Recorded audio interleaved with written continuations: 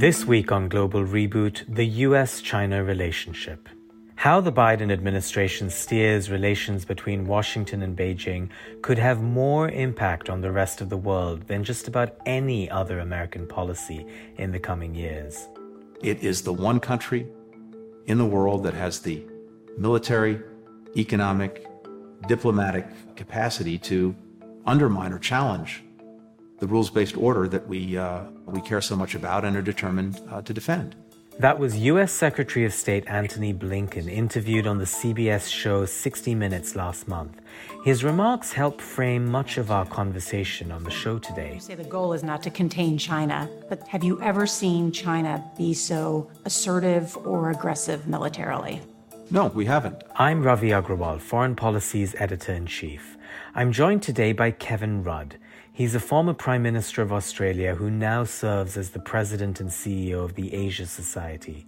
Rudd is also a fluent Mandarin speaker and one of the world's preeminent China scholars. We began our conversation by talking about the growing consensus in Washington that China is now a threat to the United States both economically and strategically. And yet it's important not to overestimate that threat the way the United States did occasionally during the Cold War with the Soviet Union, which of course led to a nuclear arms race and to unnecessary wars around the world. American strategic predominance in East Asia and the West Pacific is under direct Chinese strategic challenge. And that is articulated primarily through the presence and expanding presence of Chinese military assets in all categories in that theatre. Beyond the East Asian, West Pacific area, there is a global challenge to the United States in terms of America's global economic dominance. Of course, China became the world's largest trading power some time ago. Sooner or later, China will become probably the world's largest source of foreign direct investment around the world. Then there looms the question of what will be the relative Chinese slice of global capital markets vis-a-vis the American slice. And beyond that, again, we have unfolding, as it were, a Chinese challenge to the long-term supremacy of the United States dollar. That is, I think, the second big challenge. And the third I would put along these lines. It is a Chinese challenge to the preponderance of universal values and norms associated with, let's call, the post-World War II global settlement, and China's ideological challenge to those universal concepts of democracy, freedom, and human rights, with a Chinese set of values which are of a different caliber, a different quality, and different content, emanating from China's traditional approach to such questions, compounded by the Marxist-Leninist culture which underpins the Chinese Communist Party in power. So in aggregate, I think there is a regional strategic challenge, there is a global economic challenge, including technology, and there is a global ideational challenge as well. I briefly mentioned the Soviet Union as one way that some Americans sometimes compare China to in terms of it being a US competitor. There's also the Japan comparison, and all the economic accusations that today Americans seem to level against China, that it has unfair trade practices or unfairly favors domestic firms. All of those accusations were also once leveled against Japan in the 1980s. And then Japan's economy sort of fizzled out. But we can't say the same about China, can we? The Soviet Union did not represent a fundamental challenge to American global economic power. It represented a different economic system. And there was a debate at some stage about the actual size of the Soviet economy relative to the United States. But in the projection of global economic influence across all the dimensions of economic power, frankly, it did not exist. On the ideational question, yes, there was a contest of ideas between Soviet Marxist-Leninism and its concept of development and its concept of political dictatorship versus the American worldview, and that was sharp as well. But the big difference between the Soviet challenge and the Chinese challenge is the Chinese challenge is robust in all departments. And as for the Japan analogy, Japan post-war never represented a strategic challenge to the American strategic domination of East Asia and the West Pacific. So I want to get to how best the United States should engage China as a competitor. Before we get there, I'm curious about your personal assessment of China's leaders and how they see the world. You've sat across the table from the Chinese for decades now, and China's changed a lot in that time. Its economy is now 5 times as large as it was 20 years ago. It's the largest engine of global growth. It's the, as you pointed out, the largest destination for foreign investment, biggest trading nation in the world. How do all of these factors change what it's like to sit across the table from the Chinese? When I have encountered Xi Jinping personally over the years, this is a person with a profound sense of his country's own history, profound sense of the history of the Chinese Communist Party, profound sense of his moment in history leading the party now, when China is on the threshold of becoming the world's largest economy, and therefore is not a shrinking violet, given the historical opportunities which he sees himself having been presented with. They do play the long game. And therefore, the analytical framework is to constantly see this slice of time in a much broader view of 100 years of party histories, 70 years of the People's Republic of China, and what they can achieve in the next 10 to 20 years. And that, if you like, is where they have a qualitative advantage over the countries of the collective West, which are driven by more short-term political cycles. So let me push you on that then. If they have this longer term plan and the luxury of being able to have longer term plans, what do they want 20 years from now? Well, China's hierarchy of priorities, in my judgment, is relatively clear. The Chinese Communist Party is not going to put out a statement which says, here are our 10 real global aspirations. They don't operate that way. So what's my deduction? In a decade's time, they want the Communist Party to be in power and unchallenged domestically. That's number one. Number two, national unity. Whatever we see by way of crackdown in Xinjiang and Tibet at the moment and in Hong Kong will continue to intensify. And human rights officials today blasted a new national security law in Hong Kong imposed 2 months ago by China.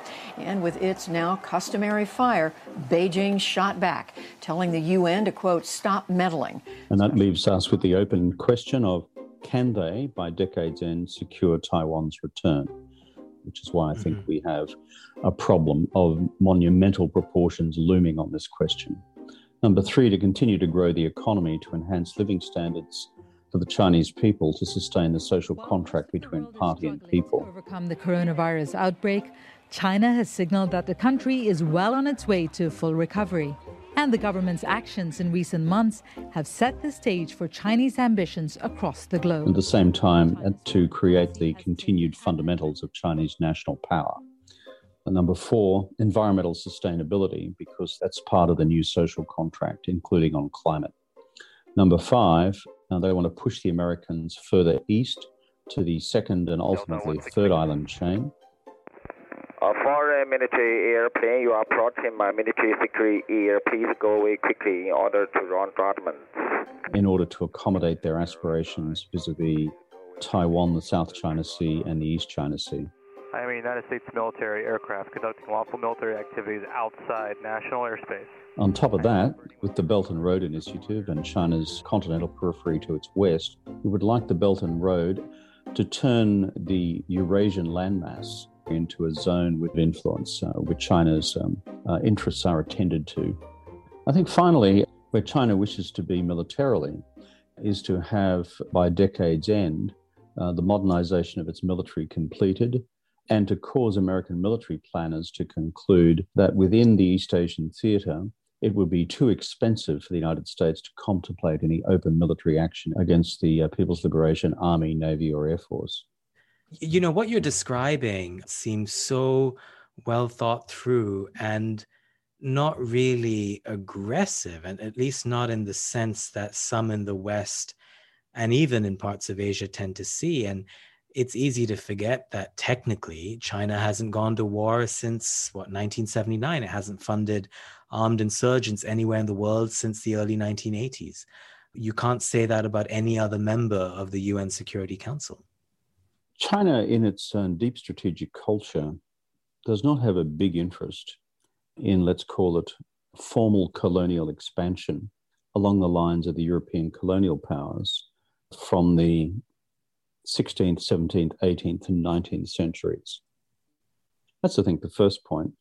I think the second is what China aspires to, however, in the rest of the world is creating zones of economic influence, of foreign policy influence, to the point that China's core national interests and values are no longer challenged by other individual states or global institutions like the United Nations or the Human Rights Council, for example, in Geneva.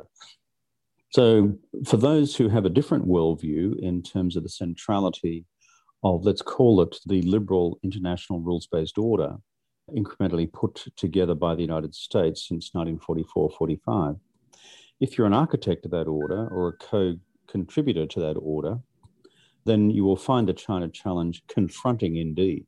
But that's different from, as it were, in-your-face military confrontation outside China's immediate peripheral areas. I want to ask you about the elephant in the room, and that's now former US President Donald Trump. What, in your opinion, did his very bald, zero-sum approach to China do to this relationship? My own view is that the Chinese would probably have preferred to see Trump's re-election. There's a reason for that. It's because Trump was such a giant wrecking ball at work around the world in eroding and corroding the pillars of American power in the world, becoming, for example, the champion of global protectionism. China to rape our country, and that's what they're doing. It's the President Trump escalating his trade war, just moments ago taking new aggressive action against China.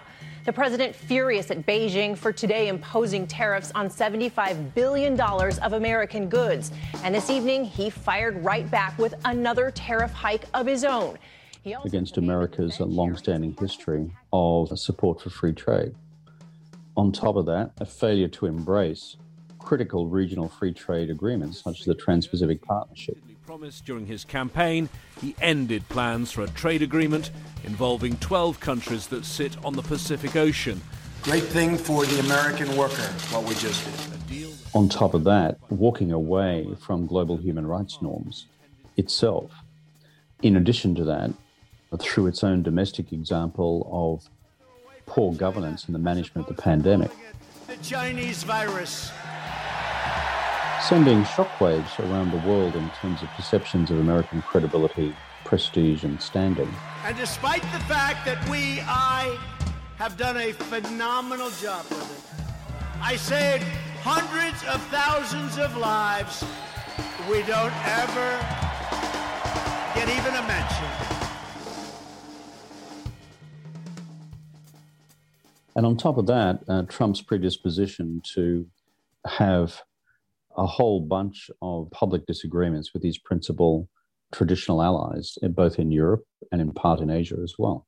So if you were sitting back as a Chinese grand strategist looking at the scorecard over the last 4 years, whatever happened in the machinery of the US-China bilateral relationship, the Chinese calculus is that Trump's wanton damage to American global standing and power was of such an order of magnitude that it was an on-balance win for China. As they sat back and just, as it were, ate popcorn and just watched this train wreck unfold.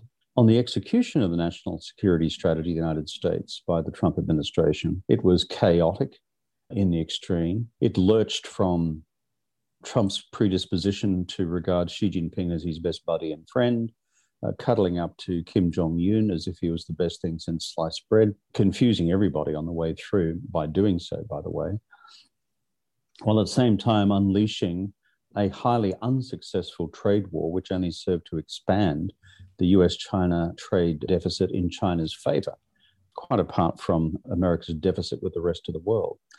So out of all of that, where's the US-China relationship stand 4 years on? Of course, infinitely more overtly adversarial than it was before. That is the truth. But on the execution front, frankly, you'd have to give the Trump administration 1 out of 10 or 2 out of 10 on any Richter scale of, let's call it, foreign policy and national security policy performance. Now, transitioning to the Biden era, it seems that the new administration is keeping some components of Trump's policies, the aspects that have to do with playing tough with China. In my discussion with President Xi, I told him, we welcome the competition. We're not looking for conflict. But I made absolutely clear that we will defend America's interest across the board. But there's a greater recognition as well of the need to cooperate, especially on things like climate change. How does that work out? And how much do the Chinese care about climate change? The Biden administration seems to be embracing an approach where the United States and China have a series of red lines which cannot be crossed. For example, on the question of Taiwan, but a cooperative dimension as well, which is what do we need to do to cooperate with China in order to produce better planetary outcomes on climate, better global outcomes on future pandemics, and frankly, better global economic outcomes on issues such as global debt management to ensure the stability of the global financial system. I think there's a predisposition, therefore, in the Biden administration to walk and chew gum at the same time. We can have cooperation, we can have competition, and we can also have in-your-face red lines, which we will actively enforce in our dealings with Beijing.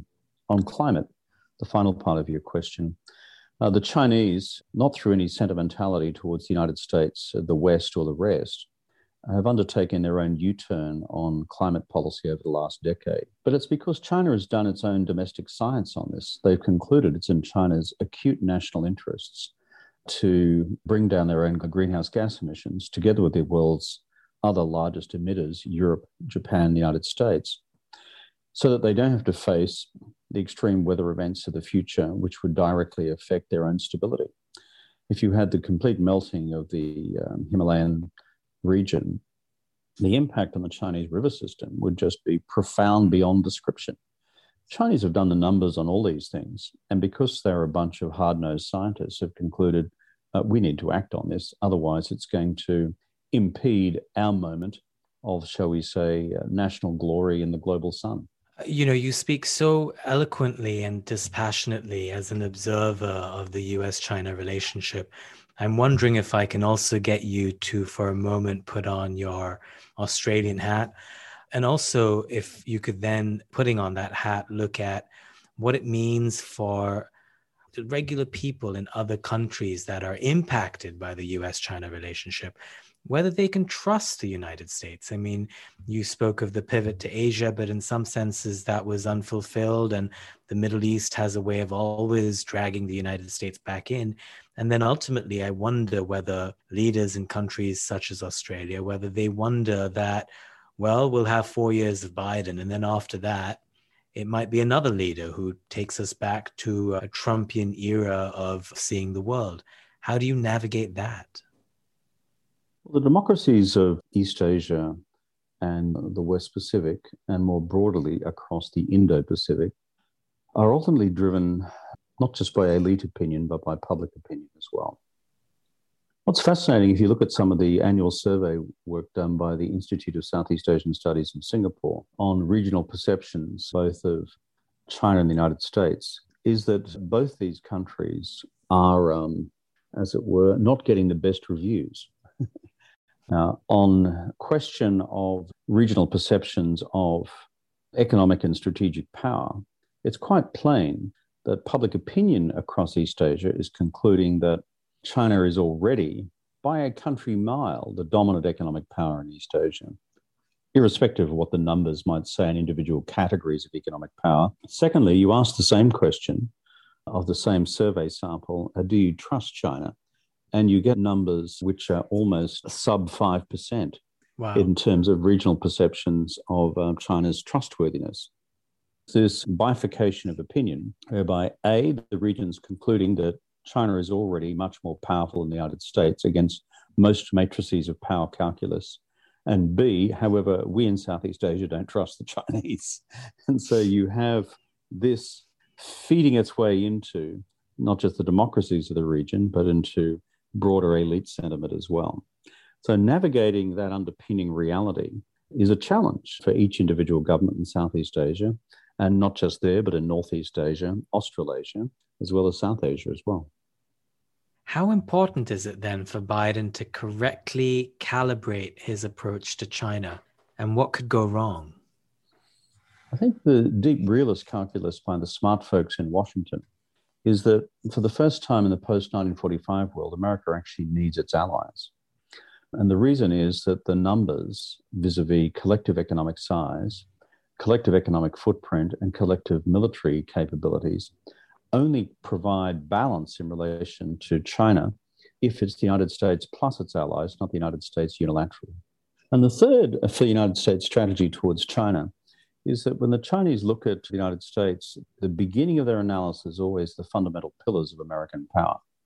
Is the country working effectively politically? Is the United States economy going to rebound and grow and reinvent itself again in the future? In other words, that China's passing of the United States as the world's largest economy by 2028 is currently projected, and GDP measured market exchange rates, will that happen?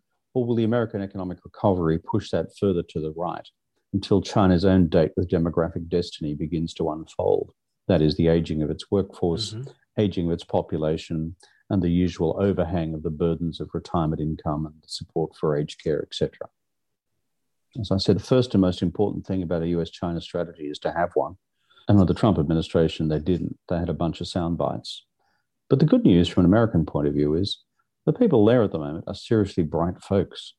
And they actually understand in minutiae every element of our discussion that we've been having today, and some. These are a formidable bunch of folks in NSC, in state, in Pentagon, elsewhere, in Yellen's office, in the Treasury, as well as those who are now responsible for Samantha Power heading off to head USAID and all the rest of them. These are really top-notch folks. So I think they have the capacity to pull this off. And history will be the judge, but whether they succeeded in doing so. Prime Minister Rudd, I'm going to end it there. Thank you so much for your time. Good to be with you, Ravi, and happy to help with this discussion on what is the central agenda question for our decade ahead, what I call the decade of living dangerously. Let's hope it's not too dangerous. Exactly. My thanks to Kevin Rudd, former Prime Minister of Australia and President and CEO of the Asia Society. Thanks for listening to Global Reboot. I'm Ravi Agrawal, Foreign Policy's Editor-in-Chief. Our podcast is a partnership between Foreign Policy and the Doha Forum. Our production staff includes Rosie Julin, Rob Sachs, Dan Efron, Darcy Polder, and Zamone Perez. Next time on the podcast, I'm joined by scholars Irshad Manji and Shadi Hamid to discuss how to prevent Islamophobia around the world. But when people begin to develop relationships across divides, that is when the love begins to emerge and the trust begins to develop. I've said before that I think America today is the best place to be a Muslim, in large part because Muslims don't have to worry about being persecuted by the state if they have unorthodox views, that they can be Muslim in their own way. That's next week on Global Reboot.